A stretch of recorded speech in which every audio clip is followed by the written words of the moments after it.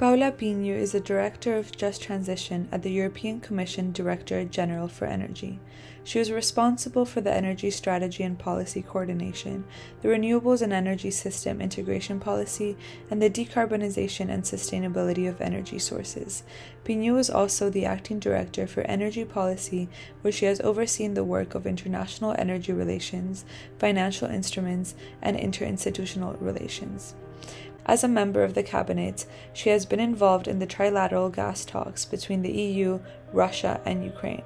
While head of unit responsible for energy strategy and policy coordination, Pinho has coordinated the preparation and adoption of the Clean Energy for All Europeans package. Pinho speaks Portuguese, German, English, French, Spanish, and Italian fluently.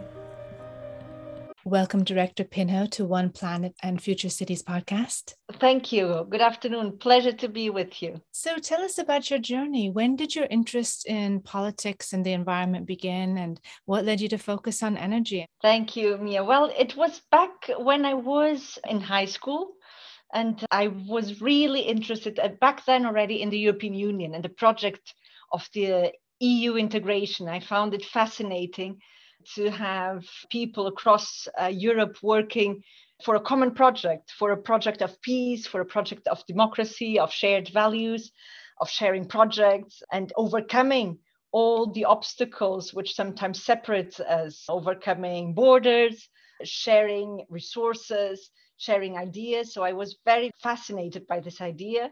And that actually also led me to choose the subject of my university education, which was law. But I really chose law not as an end, as I usually say, but as a means, because I thought it was the best way to then really allow me to have the possibility to work for the EU institutions. And so I accomplished a dream when I was accepted to work here.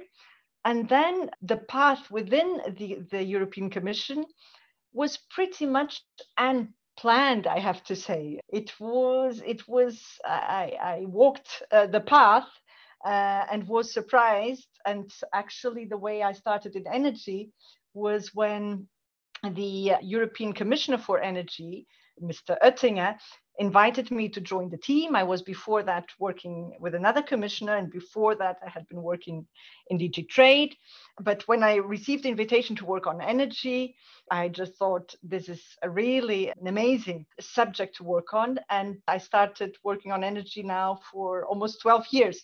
And I haven't had one single day of boredom, I have to say. I mean, even events of today, it's right at the center of everything that we do. Tell us about your experiences working with cabinet, really through critical years of the economic crisis, the rise of populism. It's highly technical and it has to engage, as you say, every sector of the community. I said I worked in different areas, also, for instance, on trade, where I was working on the negotiations of a free trade agreement with the Gulf cooperation countries, and really there also with partner countries who have a different approach in many ways to many of also our values. But it was very interesting to get to know these cultures.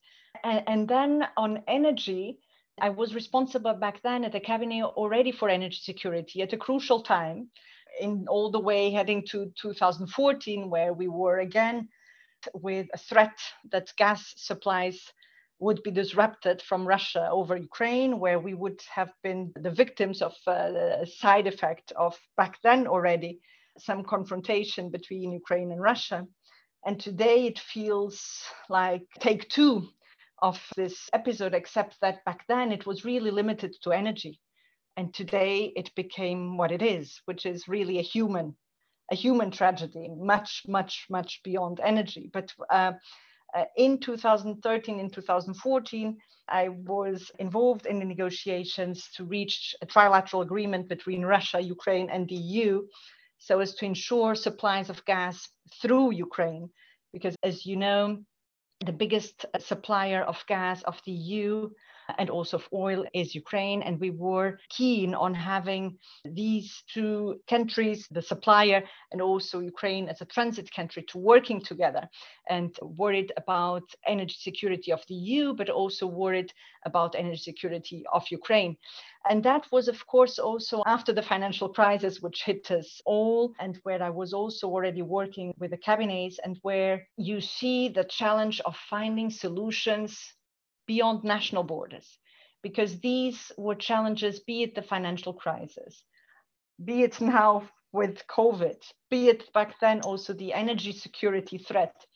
These are all challenges that we've been facing in the EU, but some of them also globally, which can really not have a proper response only at national level, and where it is of crucial importance that we put our forces together and that we find common solutions.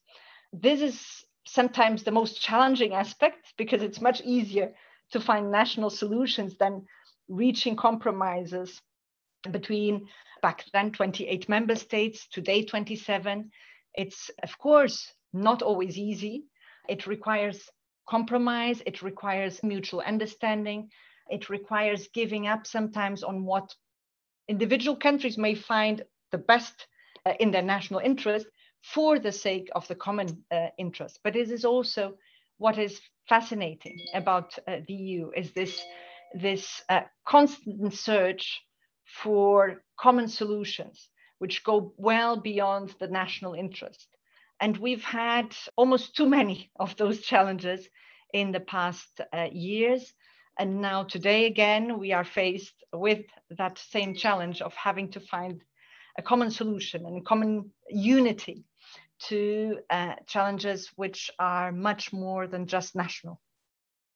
Well, all the more amazing that the EU and European Commission is really leading the way in terms of sustainability, that when you have to bring together so many countries. You've sort of answered part of our student from Spain's question, but here I'll play you the rest. You were involved in the trilateral gas talks between the EU, Russia, and Ukraine. Given Russia's recent invasion of Ukraine, I would be very interested in understanding what impact you think this will have on the European Union's energy policy and energy security. Thank you very much for that very important question. And you know, it's been years that the EU, the European Commission, together with the member states, the European Parliament, that we've been working on diversifying our sources of energy. This has been a key objective for many, many years. And in terms of energy security, today we are in a much better position than we were when we faced the first energy security crisis in 2006, and then 2009, and then the threat of such a crisis in 2014, because we understood that we had to really build interconnections, for instance, between the various member states, that we would make sure that the commodities, the energy commodities, are there where they are needed, because very often it was a question of having the hardware in place, the motorways of energy, right? The interconnections for electricity, for gas. So we've been working on that further integration of the EU over many, many years. And of course, then also with another objective in sight, which was the decarbonization, the gradual decarbonization, and now looking at the vision of Europe as the first climate neutral continent in the world. And we have put forward extremely ambitious proposals in that sense, started already some years ago, and then with the new impetus with the Green Deal, which is really about decarbonizing the energy system. And today, in face of this tragedy that we are witnessing, we realize that the Green Deal and what we are aiming at is not just about decarbonization. And this is really one of the big challenges that our society is facing today, is climate change. And the Green Deal is about tackling that societal challenge, which is climate change. But it is more than that. For the EU, it is also about energy security and about diversification. And if it was not clear to everyone. I think today and within 1 week, we've seen even those who may have been, let's say, more reserved about some of the ambition of the Green Deal now realize that it's absolutely urgent to diversify even more than we had done over the past years, and to radically reduce our dependence on fossil fuels. And of course, within that dependence, to reduce our dependence on our main supplier. We really need to bring that dependence down and replace it by renewables, energy, make the most of energy efficiency, make the most of sustainability and circularity. So the Green Deal is, in my view, further boosted with this horrible tragedy, which reminds us of many values that we pursue, but which we are not always aware of, as said, peace, democracy, but also now the need for a sustainable economy and a decarbonized energy system. Yes. And, we're living in the century of the city, and we're living in a decade of, as you say, transformation. Cities are the main drivers of creativity and innovation, but also consume 75% of the world's natural resources, and 70% of global carbon dioxide emissions come from cities. So what do you think the cities of the future are going to look like in terms of energy, as well as transport, resource and waste management, food pollution? Thank you. This is a very important question, because cities are really the living labs of everything that we're doing in terms of energy policy, right? And it's extremely important that whatever we are putting forward in terms of policy, in terms of legislation, is embraced by the citizens in cities, in the local level. The best policies will not serve any purpose if they're not really taken up by citizens. And so we've been working a lot hand in hand with cities. You may have heard of the Covenant of Mayors, which brings together cities initially across the EU, but thanks to its big success today is bringing together cities across the world, the global Covenant of Mayors. And it is really exciting to see how many cities, through their mayors, through their local populations, are adhering to the decarbonization goals. And you see, despite the differences, right, because we're talking about cities across the whole world, and despite the differences, a shared objective of decarbonizing the public transport, decarbonizing the way we consume energy, but also the way we produce energy, with solar panels, for instance, being rolled out with the support of the policy, sometimes with the support of the funding. So really crucial to work with the cities to see how it plays out, everything that is being proposed. How does it play out in the various cities? We also have what is we call the cities mission, which again builds on the initiatives of cities in view of decarbonization. And sometimes it's really interesting to see how individual cities are more ambitious than their national governments and are really pushing ahead and are giving the example. And for us, this is absolutely crucial, because these cities are showing it is possible to implement these policies, these targets on renewables, on energy efficiency, on climate. And they're showing it is possible to implement. They're showing the difference. They're showing the difference in terms of air quality, in terms of living quality of their citizens. So it's an impressive partnership, and one that I really would not like to give up. Yes, and we've always believed that regulation should come from government, but also from industry. How important are public-private partnerships to help us reach net zero and become energy efficient? I'm excited to see these great partnerships in Germany and around the world, and how can they be role models for other countries? Yeah. We're talking about more than just decarbonizing, right? Behind this simple word, decarbonization of society, it's really, we're talking about a societal transformation, right? And therefore, everybody is concerned, be it as a citizen, be it as an entrepreneur, be it as a company, be it as a public authority, be it as a researcher, and the role of research and innovation, be it as a student, mind you, and really have a lot of trust in the students and in their strength to bring forward these big changes, this societal changes. So I'd say that it cannot happen if you don't have very solid partnerships across the board, and clearly also with industry. And you're seeing really pledges from companies who would you expect less. I mean, in the energy field, when you look at companies, big and well-known companies, which started with their main business being, for instance, oil and gas, and how they are transforming their portfolio and how they are transforming into also active actors in the gradual decarbonization of the energy system, it is promising. And it shows that really not only we need everyone on board, but that it is also possible. And we like to believe in prosumer solutions, and we like to be supportive as we can. What are some exciting projects happening within industry? Oh, there's so much going on. And, when I'm asked, is there a silver bullet in terms of research and innovation? Really, there isn't.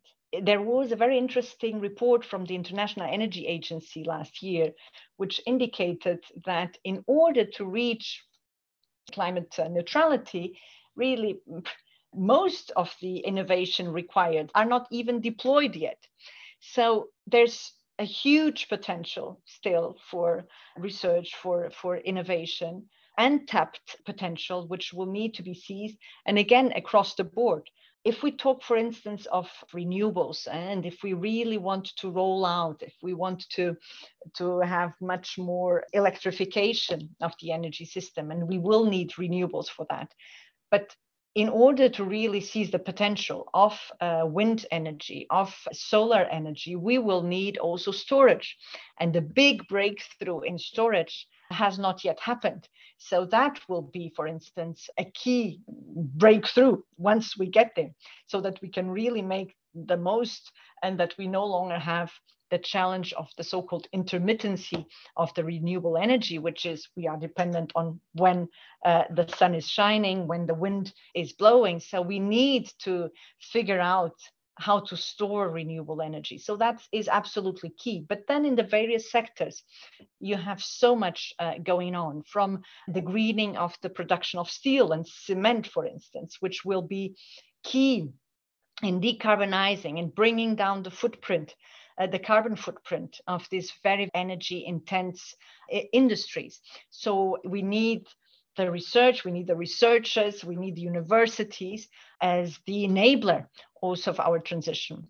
But we're not all scientists. We're not all politicians. I was having a conversation the other day with former Ecuadorian minister and former president of the World Wildlife Fund, Yolanda Cacabatze, and she was saying that even she, who's been decades, and she even finds just through the scientific jargon, she doesn't understand a lot of the papers delivered. And so that's a difficulty, is communicating it with the general public so that they can get behind it and perhaps apply their natural skills and aptitudes. So what are some of those programs that we can all get involved in?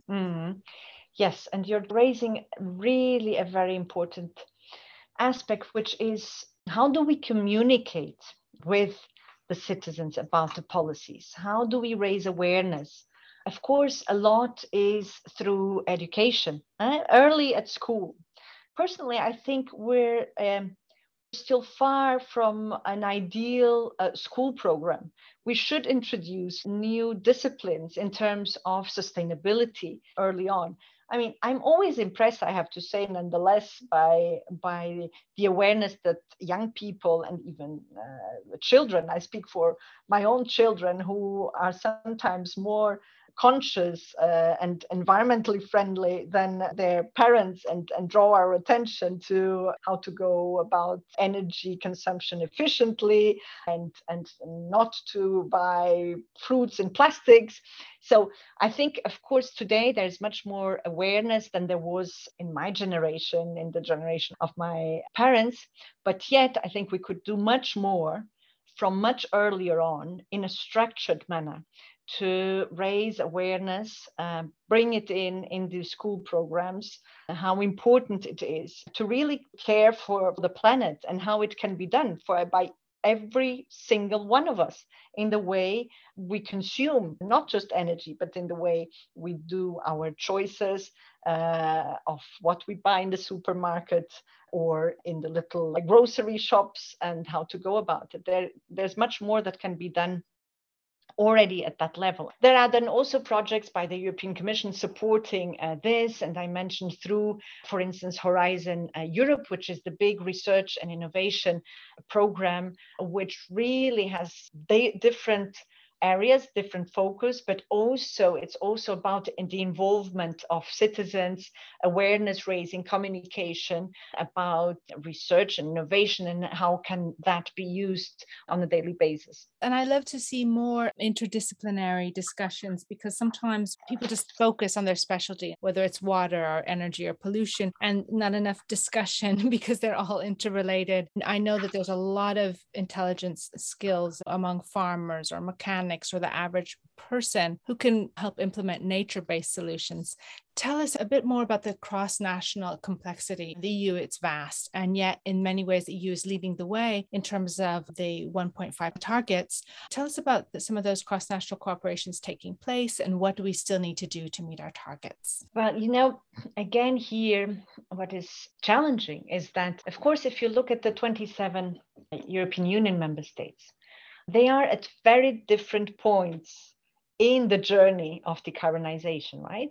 You have, for instance, Poland, which still relies on about more than 60% of coal in its electricity production, compared to Sweden, where that share comes actually from renewables in electricity production. So you see, we're starting from very different starting points, whereas the end point, the end destination is the same. So of course, the challenge here is how to cater for the national specificities and bear them in mind in the transition. And this is absolutely key, because our final destination is very clear. We're aiming at a climate neutral continent by 2050.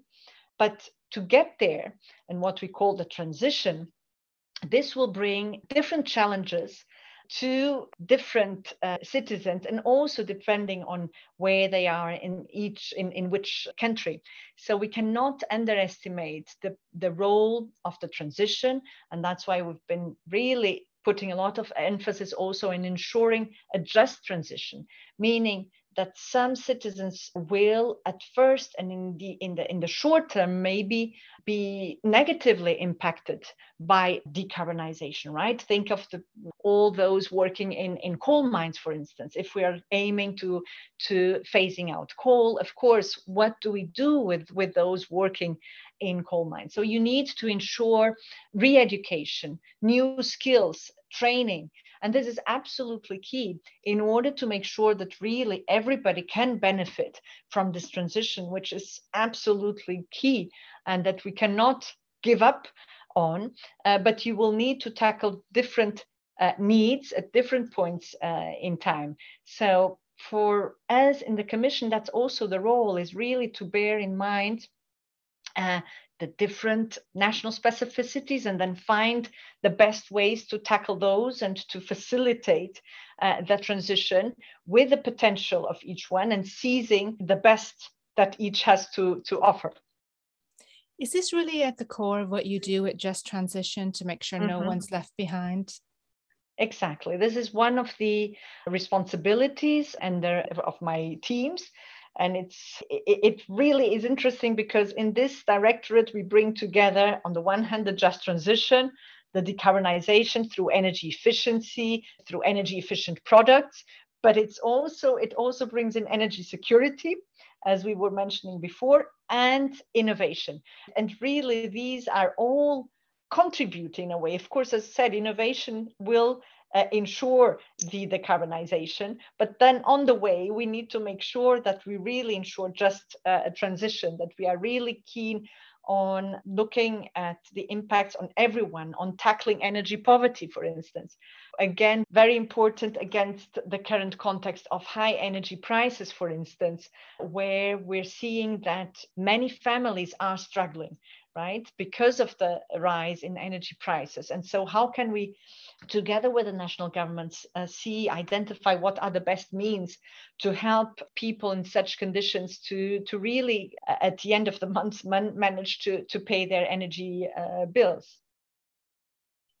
Yes, and I know you've done work, or you're doing work about, making our houses more efficient then. Mm-hmm. Mm-hmm. Exactly, indeed. And, there's many sustainable development goals. Which are the most important for you, and which do you feel we're coming closest to achieving?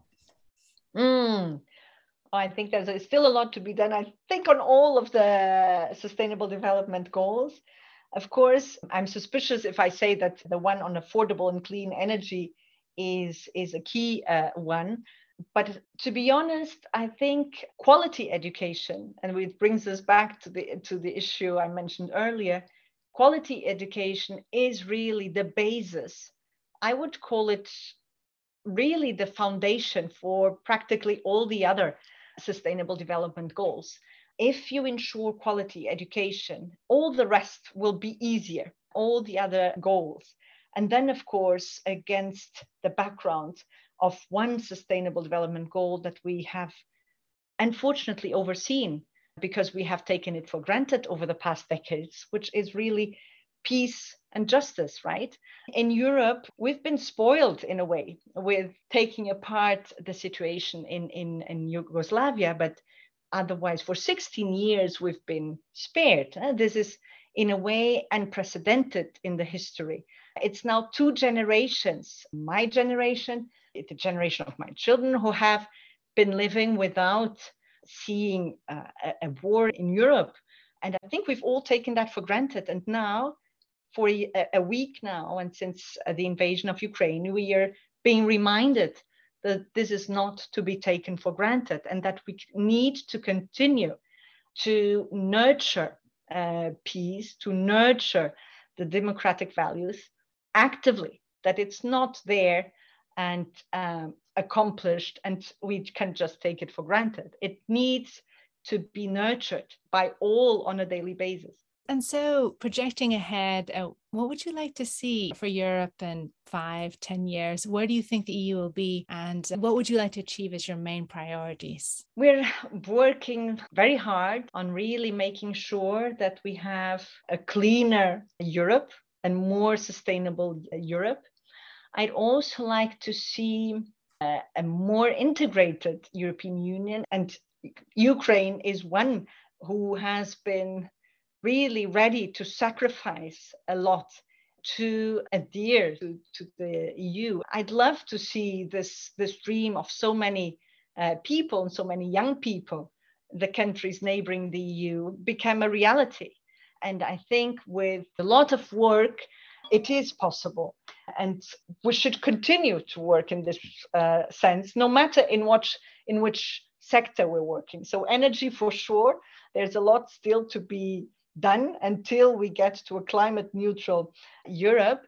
But on the way is really also strengthening the European project, the EU integration project, which is unique again in the history of mankind, which brings a lot of challenges, as we know, but which is really worth it at the end of the day. So, as you think about the future and education, what life lessons have been important to you, and what would you like young people to know, preserve, and remember?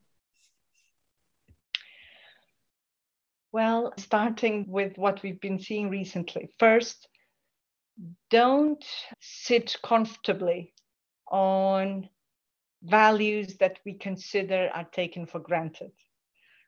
Go out and speak out for them. and nurture them actively. Nurture the values of peace, of the values of democracy, of mutual understanding, of tolerance, of sustainability. Speak out, speak out. You have means that even my generation, and I don't consider myself that old, did not have. You have means, the social media, it's incredible how it can be mobilized so easily. So make the best of the means that you have at your reach to speak out, to engage, to discuss, to debate. The other side of the social media is sometimes discussions are limited to a tweet of very few letters, right? And it is important to have debates of ideas, not just small tweets. So it's important to promote debates, discussions, exchange of ideas, to travel if you can afford, to make use of in Europe, the Erasmus program, which really transformed the EU society, is by getting to know different people, different cultures, that you will become more tolerant, that you will be more understanding of the difference, and that you will understand that despite the differences, there are more things which unite us than those which make us different. So make use of all these possibilities which exist today to really go out, exchange ideas, hear, and engage. Can I ask you if you can share a memory of the beauty and wonder of the natural world, perhaps from Portugal? Oh, yeah. I've been very, very privileged to be born and raised next to the ocean, the Atlantic Ocean. And for me, it was always, as far as I can remember, my real source of energy. It's looking at the ocean, looking at the energy which comes from the ocean, which can be, if you look at the sea in general and at an ocean, sometimes it's very calm, sometimes it's very wild. And it so much reflects our possible states of mind and spirit, and it inspires me to see that you can be calm. There are times for tranquility. There are times for action where you need to engage and you need to bring everything with you and overcome all the difficulties. And when I see the strong waves, that's what it makes me think of, that I can face obstacles. But there's also then a moment where I can relax. There are no waves and I can just enjoy the calm, the serenity, the beauty. So for me, the sea is a big, big reference in nature, and the sun, of course. Yes, it's from which we all come, and we have everything. We just need to harness this natural energy source. So thank you, Paula Pinho, and the European Commission's Director General for Energy for helping lead the way to a green and fair future, creating solutions so that everyone has a role to play in meeting our goal of net zero. We all live on one planet we call home. Thank you for adding your voice to One Planet and Future Cities podcast. Thank you very much. Big pleasure. All the best.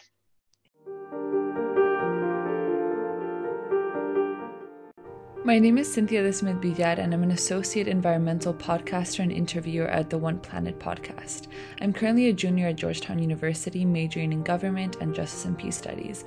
I'm very interested in environmental sustainability, public policy, and creating social change. During our conversation, Paula Pinho shared with us some insight of the European Union's current environmental goals and challenges. In particular, the EU's Green Deal has released a clear goal for Europe to become the first climate-neutral continent by 2050. However, this raises certain questions. How can we possibly achieve this in a way that benefits everyone involved? How do we ensure the active collaboration of the 27 member states in the face of differing national interests and arising challenges? While this ambitious goal will be positive in the long term for everyone involved, it will require certain sacrifices made by nation states, but also by individuals. In the short term, therefore, some individuals will be hindered. Therefore, it is essential to ensure quality education and training of new skills to ensure a just transition for everyone involved. Nonetheless, this is complicated due to the ethical complexities tied to climate change. While we are all impacted and we will all continue to be impacted by climate change, there's a spatial and temporal gap between our actions that damage the environment and the negative consequences they produce. In addition, those that create the most environmental damage are not the same individuals that suffer the greatest consequences.